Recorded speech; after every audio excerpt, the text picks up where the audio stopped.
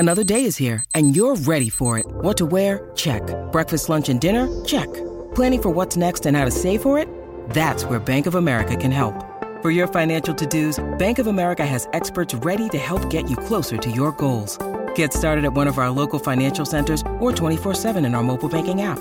Find a location near you at bankofamerica.com/talktous. What would you like the power to do? Mobile banking requires downloading the app and is only available for select devices. Message and data rates may apply. Bank of America N.A., member FDIC. When you need mealtime inspiration, it's worth shopping Kroger, where you'll find over 30,000 mouth-watering choices that excite your inner foodie. And no matter what tasty choice you make, you'll enjoy our everyday low prices, plus extra ways to save, like digital coupons worth over $600 each week. You can also save up to $1 off per gallon at the pump with fuel points. More savings and more inspiring flavors make shopping Kroger worth it every time. Kroger, fresh for everyone. Fuel restrictions apply. Hello, everybody. This is Marshall Poe. I'm the editor of the New Books Network. NBN listeners like to read books and buy them. So we thought we'd tell you that right now, our friends at Princeton University Press are having a remarkable site-wide sale. You can get 50% off books, including ebooks and audiobooks, with the code 50, F-I-F-T-Y, at checkout until May 31. You can save some real money on Princeton University Press books. I encourage you to go there and check it out. Welcome to the New Books Network. Welcome to New Books in Mathematics, a podcast channel on the New Books Network. I'm Corey Brunson, a host of the channel, and I'm talking today with Dr. Shelly Jones, author of Women Who Count, Honoring African American Women Mathematicians, published by the American Mathematical Society in 2019. This is a book of mini biographies and math activities for elementary and middle school children, which showcases 29 Black women mathematicians who trained and worked, and in many cases still work, in the United States. The mathematicians profiled range from the first African Americans to earn PhDs in the U.S. to early career researchers and educators of the present day. I'm joined by the author and look forward to learning more about the book's origins and aspirations. Shelley, welcome to the podcast. Oh, thank you so much for having me today. I'm excited to talk to you about Women Who Count. I'm very looking forward to learning more. So to begin with, could you give a little bit of your own mathematical background?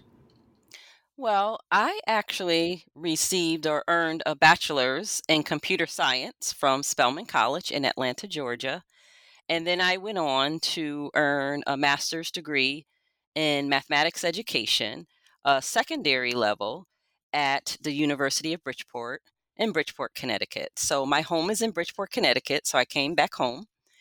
And then I went off to Illinois State University. Well, this was after I had been a teacher, a middle school mathematics teacher for about 7 years in Bridgeport at Louis Muniz Marin School.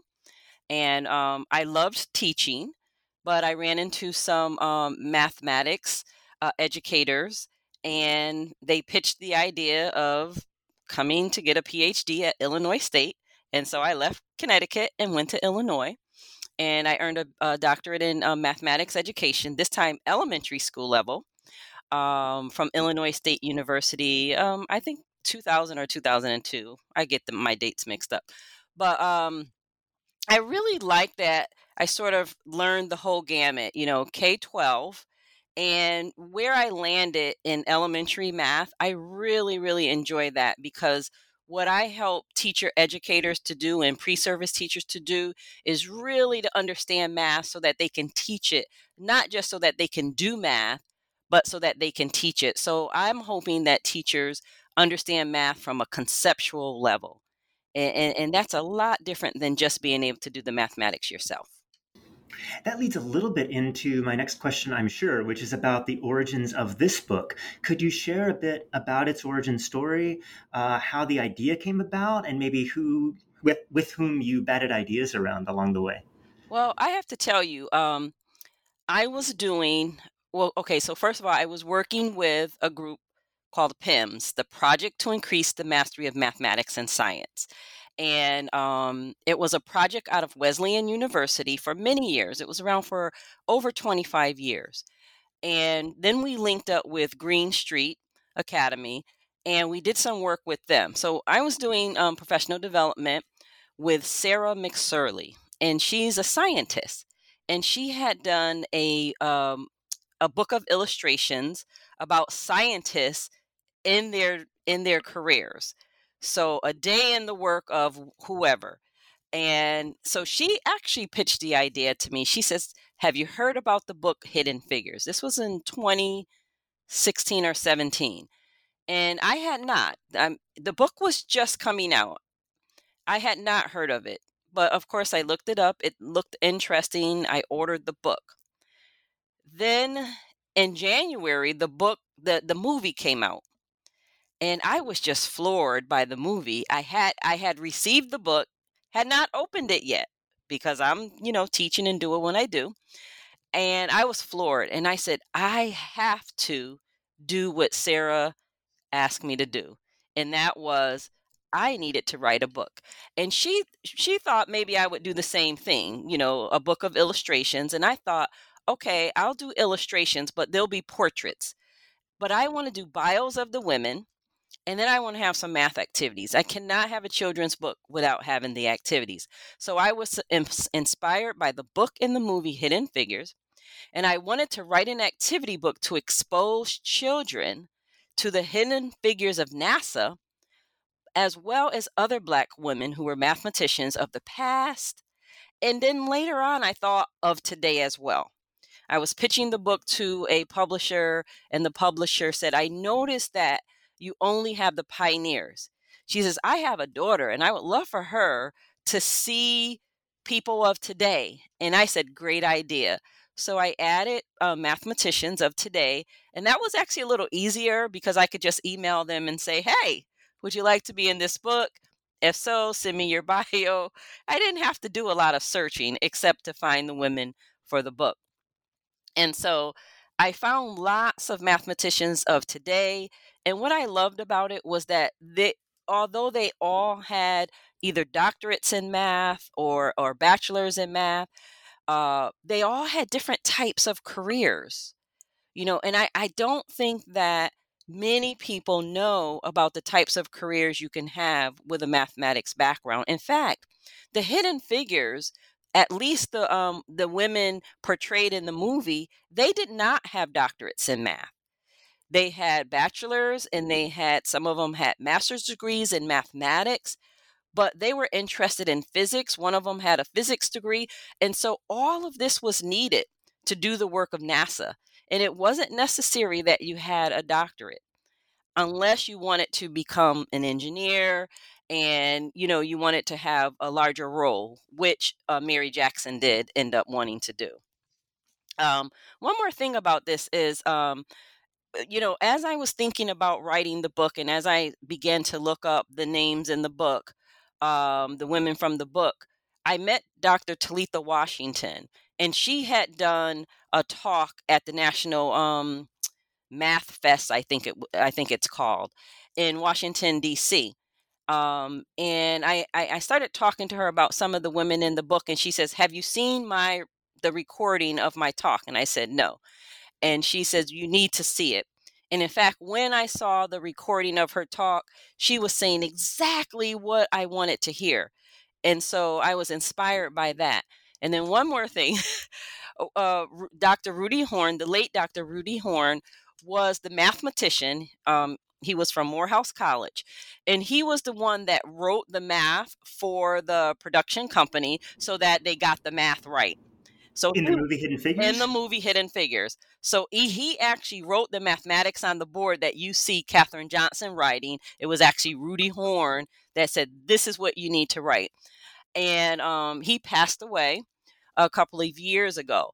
But when I heard his talk, I was just so inspired by both of them. Dr. Washington, Talitha Washington, also a Spelman graduate, and Dr. Rudy Horn, who was a professor at Morehouse College. So that's sort of the origin of the book. Very well said. Thank you. I mentioned at the outset that the book is intended for elementary and middle school children, but I think you describe in your introduction a bit of a broader audience that you intend it for, including educators and parents as well as children. And I wonder if you could expand a bit on that. Well, the first thing I'll say is the reason I wrote the book is because representation matters, right? There's a tweet that says it best.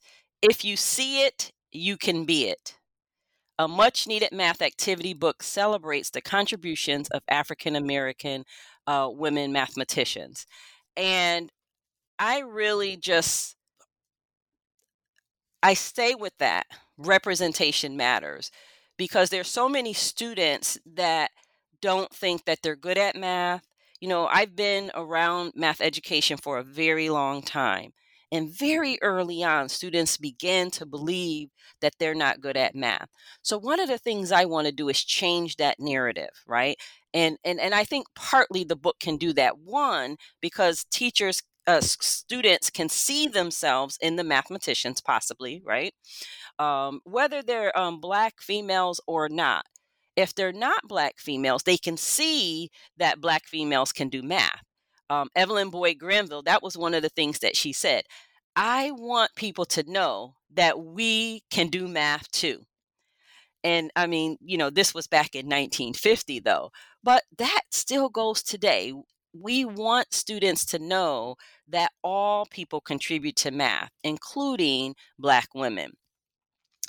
The reason it is a great resource for teachers is because they can use the stories of the women, because when students learn about these mathematicians, the students don't always want to know about what mathematics they did.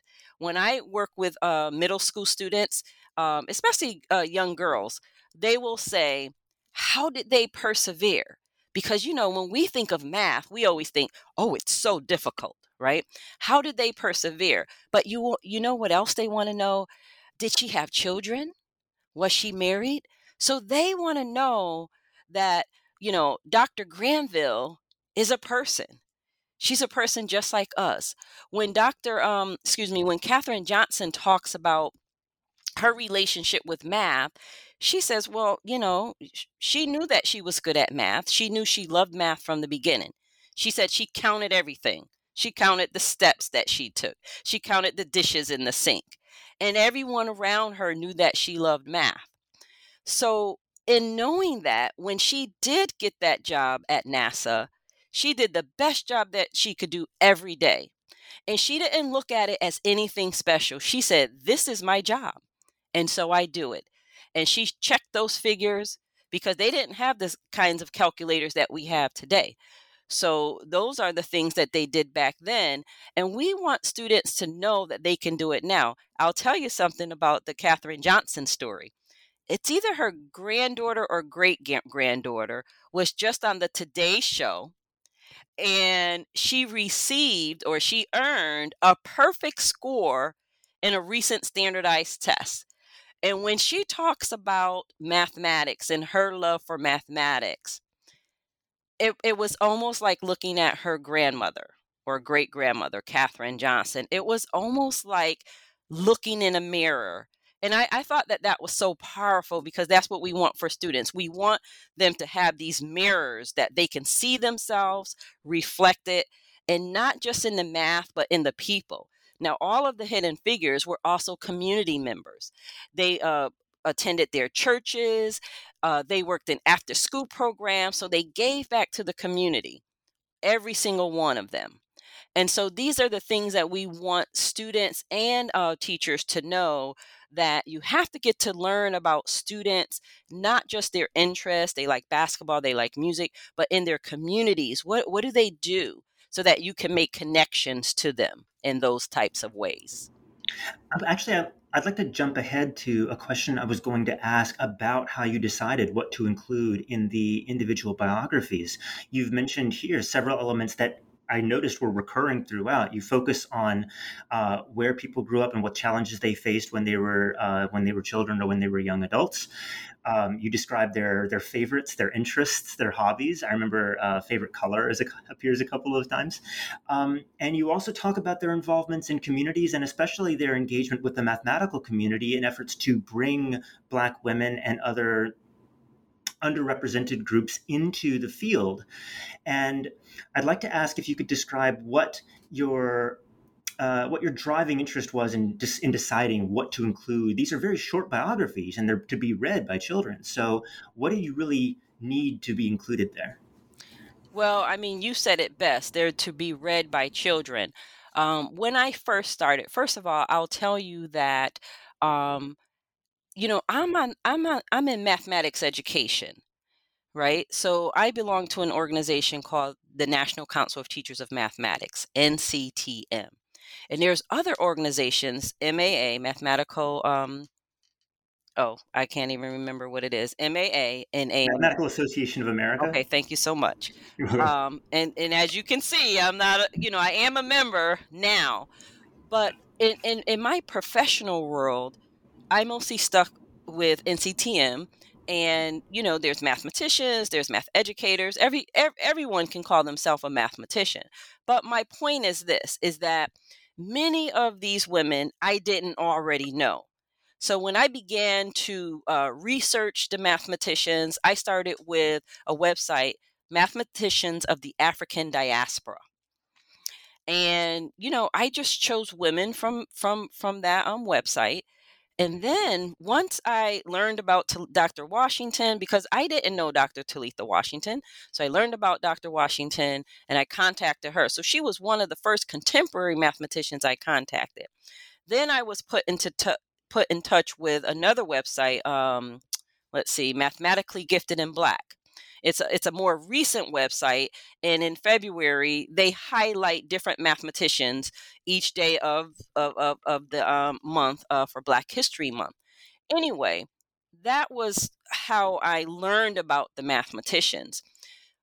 I began to write up their stories, and I think I was too focused on the mathematics and their professional careers and things.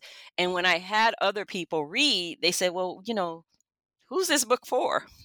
Is if this book is for children, they you need to dial it back a little, right?" And so children need to read about people and know that that role model is touchable.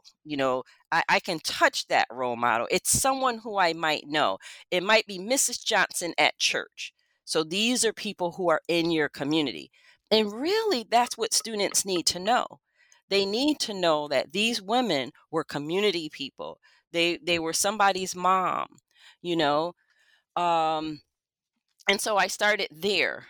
And then as far as the math activities, I have to tell you, I try to connect the math activities to the mathematics that the women studied. But what I found was sometimes, because I wanted it to be more elementary school, grade 3, I really couldn't find a good connection. So I began to say, listen, I've been doing this work for a long time, and I think I know activities that students would like. So, as much as I could, I would choose an activity that sort of related to the work that that particular mathematician did.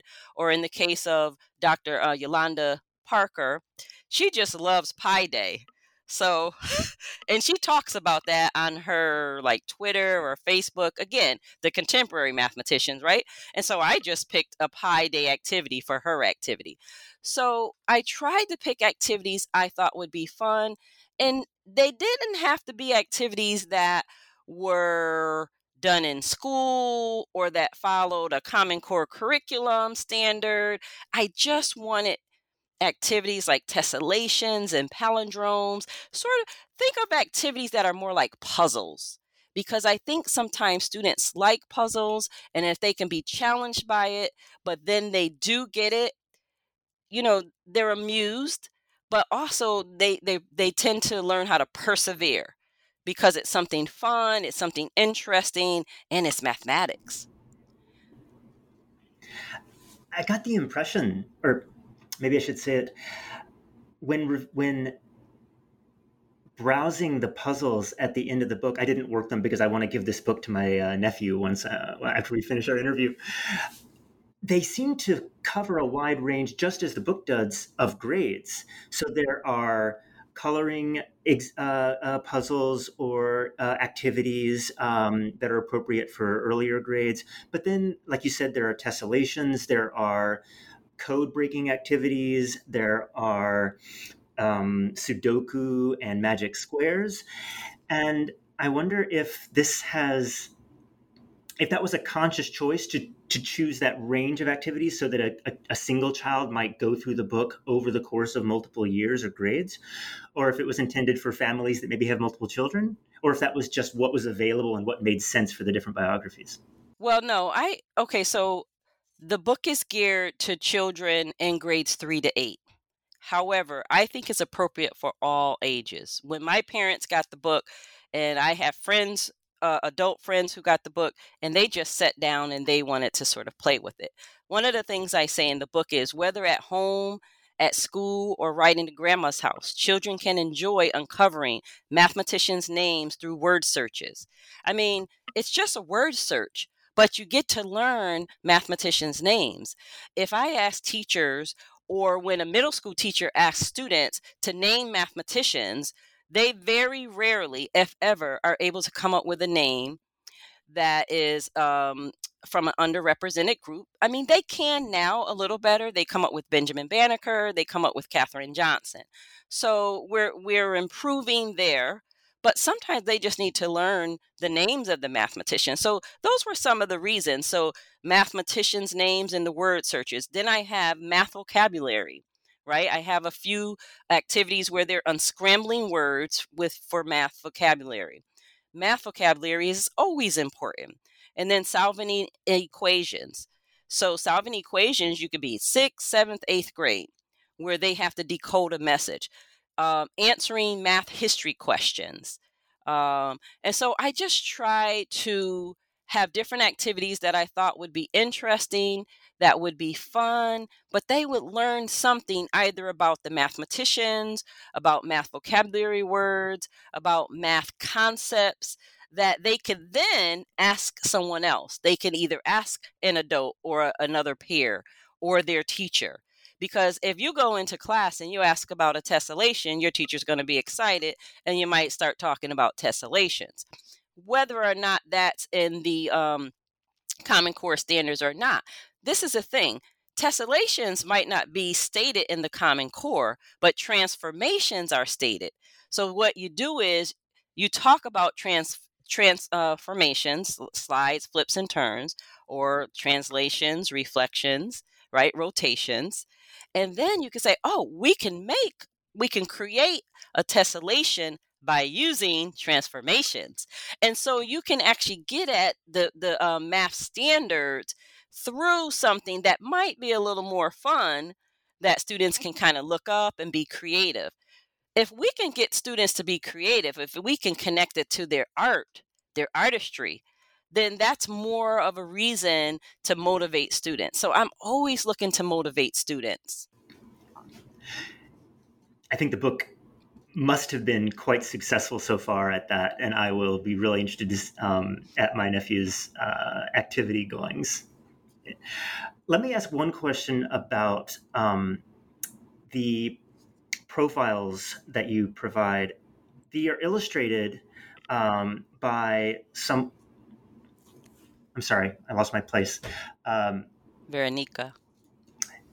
Let me just ask you if you would say a word about the illustrator that provided the profile images for most of the mathematicians featured in this book. Okay, the illustrator of the book is Veronica Martins, and she was born in Brazil. And Veronica received her early foundation in art from her father, she says. And she decided and dedicated many years of her life closely observing how he manipulated the pencil on paper and illustrated a world out of which she would eventually emerge. So that is part of what she says about herself. What I know about Veronica is I met her literally walking down the street in Bridgeport, Connecticut, and she had a sketch of Barack Obama, and it was good. And I said, "Can I see that? Did you do that?" And at the time, I wasn't ready to write the book, but I asked her for her card, and I said, "I would love to work with you."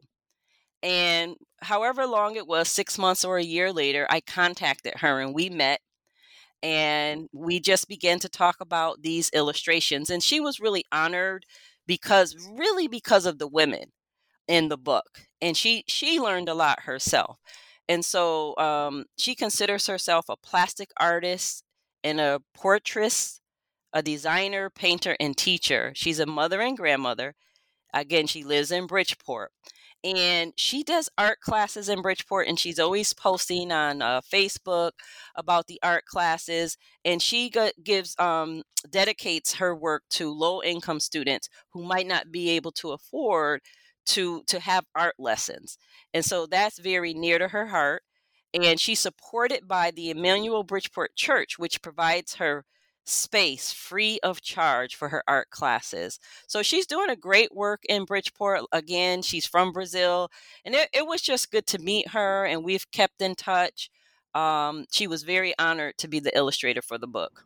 It turned out as a great collaboration. Thank you. So one thing we haven't touched on is the organizational scheme for the book. You break your profiles into 4 chapters, sections. Yes, 4 sections. I call them the first. And the first are the first 3 African American women to earn doctorates in mathematics. And they are Euphemia Lofton Haynes, Evelyn Boyd Granville, and let me see, who's the third one? Marjorie Lee Brown. And so they are the first. And then the pioneers. I have to tell you, this book could have had so many more mathematicians. I began to learn more and more about the mathematicians. But at the time when I was writing the book, and the publisher is the American Mathematical Society, the publisher is saying, "Are you done yet?" And you want to keep adding. And so at some point, I had to stop. Anyway, we have the first, and then we have the pioneers. Now, the pioneers are women who are pioneers, and they sort of paved a way for others, right? One of the pioneers is Etta Faulkner, Dr. Etta Faulkner, the late Dr. Etta Faulkner, and she was a professor at Spelman College for many years, and she opened the door for many Black women in STEM. That was actually her passion.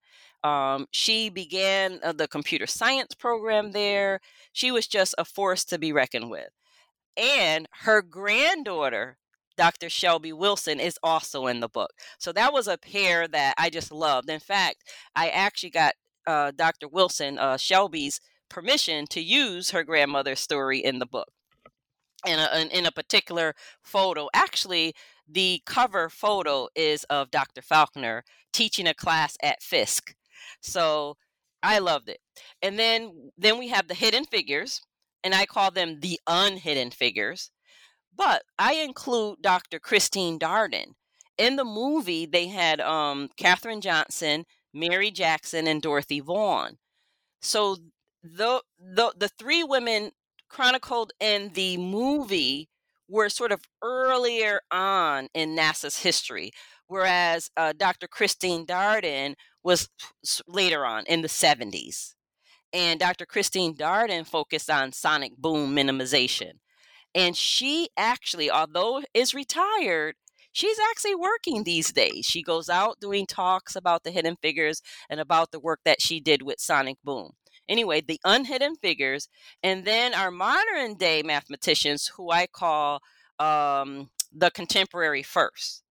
And I call them the contemporary first because even in 2022, we are still having first. And so I always tell students, you can be the first at something. What do you want to be the first at? That's really interesting. So I was struck in those later chapters by the recency of so many of these firsts, including degrees and faculty appointments. And it's interesting to hear you present that not as a unqualified negative, but as an opportunity to break through for present day young mathematicians. And I really appreciate that. Absolutely. It's so funny because I don't think I would have ever thought of it, but I actually became a first. So I'm the first Black woman, or possibly the first Black person in the math department at Central Connecticut State University to earn full professorship. So yeah, and this was just a few years ago. So I think I'm a first. Um, Congratulations. thank you. Dr. Talitha Washington, I've mentioned her several times, but she just struck me because she's so dynamic and she's really interested in open the doors for more representation of people of color in particular. But she was the first African American to earn a doctorate at the University of Connecticut, and the year was either 2000 or 2001. So that's pretty recent. And there's a couple of other firsts in the book that I talk about, and in terms of the contemporary mathematicians. So we are continuing to make firsts, but we look at it as we may have been the first in our department, but we won't be the last. We're going to open doors up so that others can see. Well, I can do that too, because there's a YouTube channel called Meet a Mathematician. And Dr. Candace Price is one of the mathematicians featured in my book, Women Who Count. And she's also a professor at Smith College here in the Northeast. But in her talk about herself being a mathematician, she said, and this is true for many of the mathematicians, she said, well, she didn't know that you could be a mathematician. She didn't know that that was a thing. And she wasn't even sure she was that good at math until a teacher told her she was. And after that, you get motivated, you're inspired because you're like, wow, I'm good at this. What one thing for sure is she said she had never seen anyone that looked like her in mathematics, and she said that she did not want that to be true for the next young lady that comes up. So yeah, representation matters, and I just can't say that enough. I mean, so I don't think that I think we've always thought that, but I think more than ever I'm seeing it because of the book, but just working with teachers, working with students, and doing this work I do with culturally relevant mathematics pedagogy. The more and more we bring students into the mathematics, the more motivated they become, and they begin to see themselves as mathematicians where they may not have seen themselves as mathematicians before. You mentioned earlier, as well as just now, the importance of representation, in addition to representation of underrepresented groups, in this case, African American women. The book also features a wide variety of appointments. These are not necessarily, as you mentioned earlier, these are not necessarily people who earned mathematics degrees, and even those who did are not necessarily research mathematicians by name. They may be engineers, they may have other occupations. And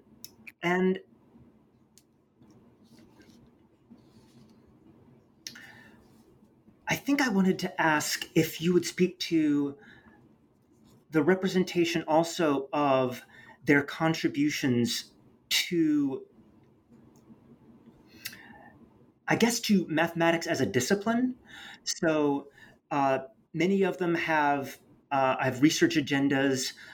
For example, you mentioned Candace Price, who's one of whose foci is DNA topology, which was a little bit of interest to me. Talitha Williams, you mentioned, who looks at protein interactions, among other things.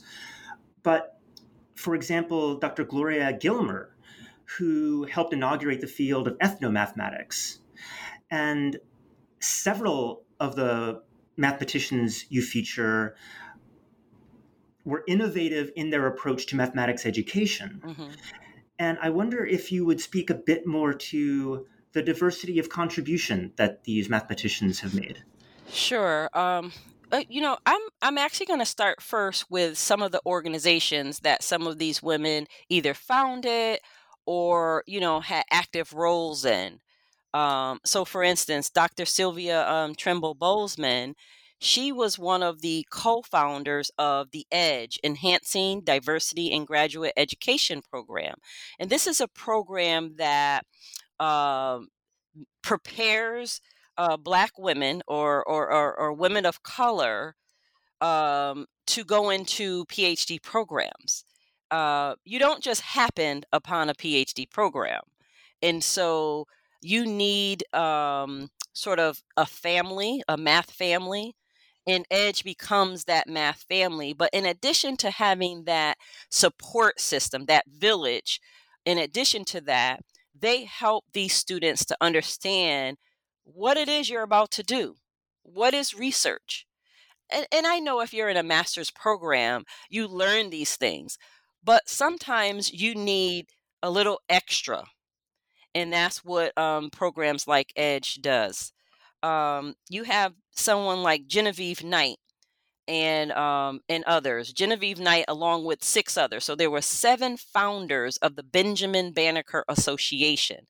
I said that I was a member of NCTM, and Benjamin Banneker is an affiliate organization under the NCTM. And Dr. Knight, along with others, Dr. Strong, and I won't try to name them all, but they founded the Banneker because they felt like NCTM and at that time NCSM, a math leader organization, they did not feel that they were adequately um, addressing the needs of Black students, and in particular Black students. So, yes, I do talk about Black women, I do talk about Black students because many times they are left behind. We hear about this achievement gap with Black students. And so, the Benjamin Banneker Association, we focus on leveling the playing field for Black students. We don't apologize for that because if we're going to hear about the gap, then we need to do something about that. We need to address that gap. And so that's what we try to do. Um, so you have these organizations. They also, I'm trying to remember, I don't know if Dr. Bozeman was a founder, but certainly Dr. Bozeman played a key role in NAM, the National Association of Mathematicians. And so these are all organizations that reach out to people of color, but anyone could belong to these organizations. It just so happens that when they were founded, they were needed because Black mathematicians were not allowed actually in certain conferences because depending on what hotel the conference was held in, sometimes they weren't allowed there. They weren't welcome there. So NAM was founded in 1969. So as you can imagine, there were places, especially in the South, that Black people were not welcome. And so these organizations were founded out of necessity, but we continue with them today because they continue to be a village. They continue to be that support system. I'm trying to think of her name, Pamela Harris, in the Meet the Mathematicians. She talks about how people have kept her in mathematics, not math. She said it has always been the people. She loves mathematics, she gets excited about it, but it's always been the people to keep her in mathematics and the community. And so I think that's important for us to know as we humanize mathematics because a lot of times we worry about the mathematics and is it rigorous enough?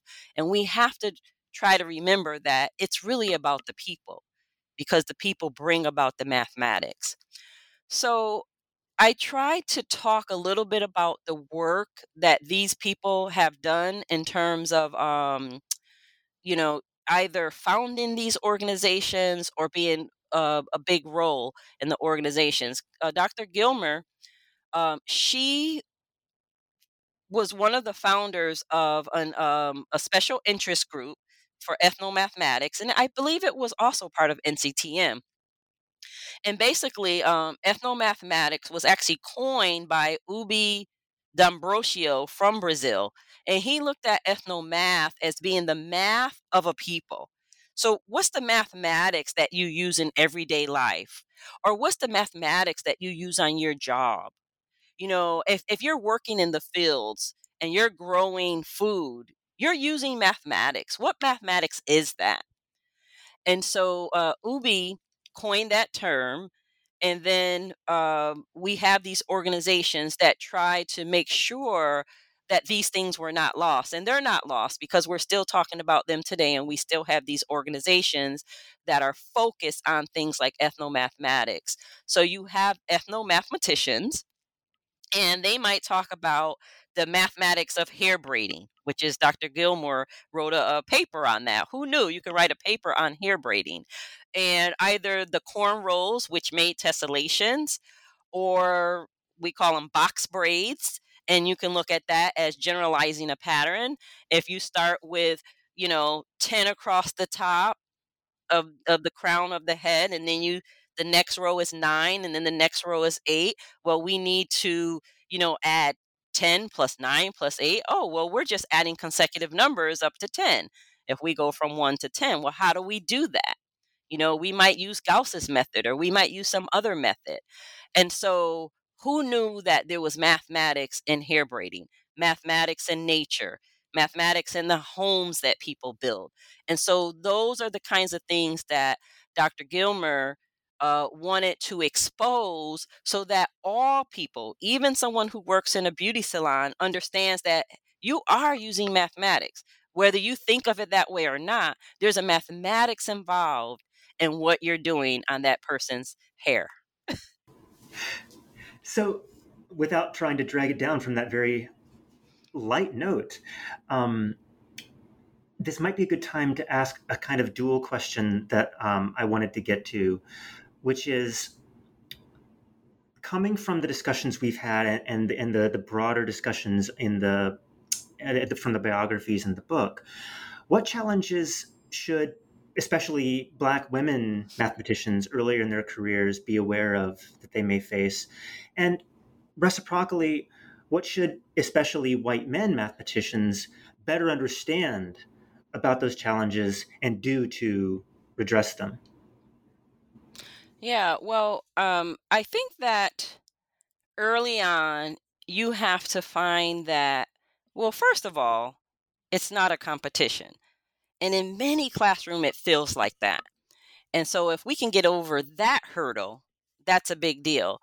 But also, you do need people. Mathematics is about people. It's about struggling to figure things out. It's about patterns. It's not just about getting an answer, it's about a process.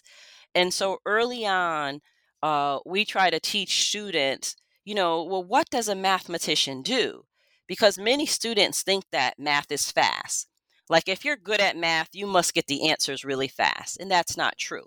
So we try to help them to see the work of a mathematician. And so if you are going into, a program, a master's or a PhD program, you probably know by now that that's not true. Math is slow sometimes. You have to think about it. You get things incorrect, and then you go back. So you have to persevere. So that's a word that we use a lot in mathematics, perseverance. And so as long as you know that those things are true, you find people to work through things with. You need to collaborate. You need to look back at what has been done before. I remember I tell this story sometimes. Dr. Chelsea Walton. She was doing a lecture. She was putting together her lecture notes, and she wanted some historical references to whatever math she was doing. And so she did a couple of searches, and she found Dr. Floyd Williams, I think his name is, who happens to be a Black male, who had written a paper on that. And so this is something that a white male might be interested to know is, sure, you can find any historical notes and use them. But by using that Black male, you are helping students to see contributions from diverse mathematicians. So I had a colleague say, well, it's okay, we just use whoever does good math. Yeah, that's true. But a lot of times, if you do that and you're not intentional, you might miss the opportunity to help students, whether they're a student of color or not, just to help all students see that there are diverse people who have made contributions to math. So sometimes we have to be intentional in looking for diverse mathematicians rather than just letting it happen by happenstance. Actually look for diverse mathematicians. Look for, historical references to where did this math come from? right? And even if we use a different version or a different proof, we could still bring up an earlier proof. Maybe it's not as complex, um, but we can still bring it up just so that we are showing that, we stand on the shoulders of other people who who had some thoughts about this math, and we might have used their thoughts, and we might have, found, I don't know if you want to call them better, but more advanced ways of looking at things. It doesn't mean that we can't bring up that other person. We can't highlight that other mathematician that, may have been an earlier person that made contributions. I just think that it helps for everyone to see.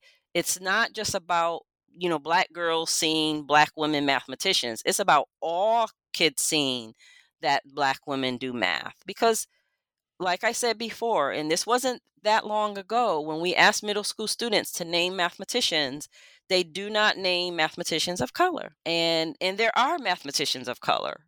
And so we can be intentional in helping students to find those mathematicians of color. There's something called the Mathematician Project. And it's on a blog. Gosh, I can't think of. I think it's Annie Perkins, We can and definitely link to it in the show notes. yeah, yeah, yeah, and she talks about the Mathematician Project and how this one young man, I think it was a middle or high schooler, said to her one day, she was writing on the board, and he says, "Miss, why do we always talk about these white dudes?" He literally said that, and the teacher said, "Well, would it make a difference if I talked about a Mexican mathematician?" And he says, "Do you think there are any?" And she knew right then and there that she had a problem. She says, "Wow." So she created what she calls the Mathematician Project. And I'm sure, other teachers have done this before her, but she's really done a good job at making sure that other educators are seeing the usefulness of doing this. And what she found was that she had students choose a mathematician to research, and she found that students mostly chose mathematicians that looked like them. It was really interesting to her. And they learned about the mathematicians, and they made a slide to show in a presentation, but then they had to make their own slide to show how they themselves as students are already mathematicians, right, or future mathematicians. And so you have to help students to see themselves in the mathematics, because there's so many students that are turned away from mathematics because they think it's this stagnant thing that you do something on a piece of paper and you get an answer, but it could be so much more. And so we have to help students to see how, math and music are connected, how math and art is connected, how gaming is connected to mathematics. There's so much that is connected to math. And if we can help students to see those connections, then they might just take off. And we don't want students to think that every single thing has to have an application, right? Directly, when they say, when am I ever going to use this? Because that's not always true. Sometimes it's the thinking of the mathematics that leads to something later on that we don't even know about yet. And so at we want them to see the usefulness of math, and we want them to see the math connections, but we don't want them to think that is all there is to math. So we have to be careful there. Very well said. Thank you. Before I wind down, are there any questions maybe you wish I'd asked that I haven't, or anything about the book you'd like to bring up? I don't think so. I think you did you did a really good job. Um, no, I think that we talked about what I wanted to talk about, why we need the book, and the fact that we have so many mathematicians that are featured, highlighted, but there are so many more, and we just can keep learning. Then let me begin to wind down by asking if there's another piece of scholarship or media that you think makes a good companion to this book. Well, I think that what I like to try to do is to have teachers look at different websites because I've talked a lot about, mathematically gifted and black and mathematicians of the African diaspora. But we also have Lathisms, which is a website that highlights Latinx and Hispanic mathematicians. We also have a website that is called We Are Indigenous Mathematicians. And so I don't need to go through all of the different groups, but just to say that there is mathematics out there, there's diversity out there. If we can bring that into the classroom and help students to see diverse mathematicians, I think that's a good thing that we can do. There's also a website and a resource that for parents called Black Girl Mathgic. So instead of magic, Mathgic. And it's a subscription box where every month you get a different box and it has fun math stuff in it. You learn about a mathematician. A mathematician is always featured. It happens to be a black girl or a woman. But you find all these fun things out. One box was about Gloria Gilmer, and in the box, there was this stuff for hair, some kind of hair cream. And then there was a recipe to make your own hair stuff. I don't know what you call it, Wow. but yeah, it was really fun. And it was just about recipes and how to use fractions and things like that. And so we have to just help students to see that math can be fun. Um, I'm sure I could probably think of others, but those are just some resources that teachers could use. Can I mention a new book that I have coming out? Please do. I was just going to ask what you're currently working on, or maybe have just finished working on.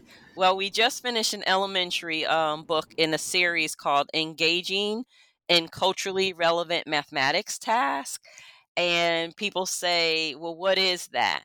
And really, it's just about getting to know your students and digging deeper and helping students to feel empowered in math.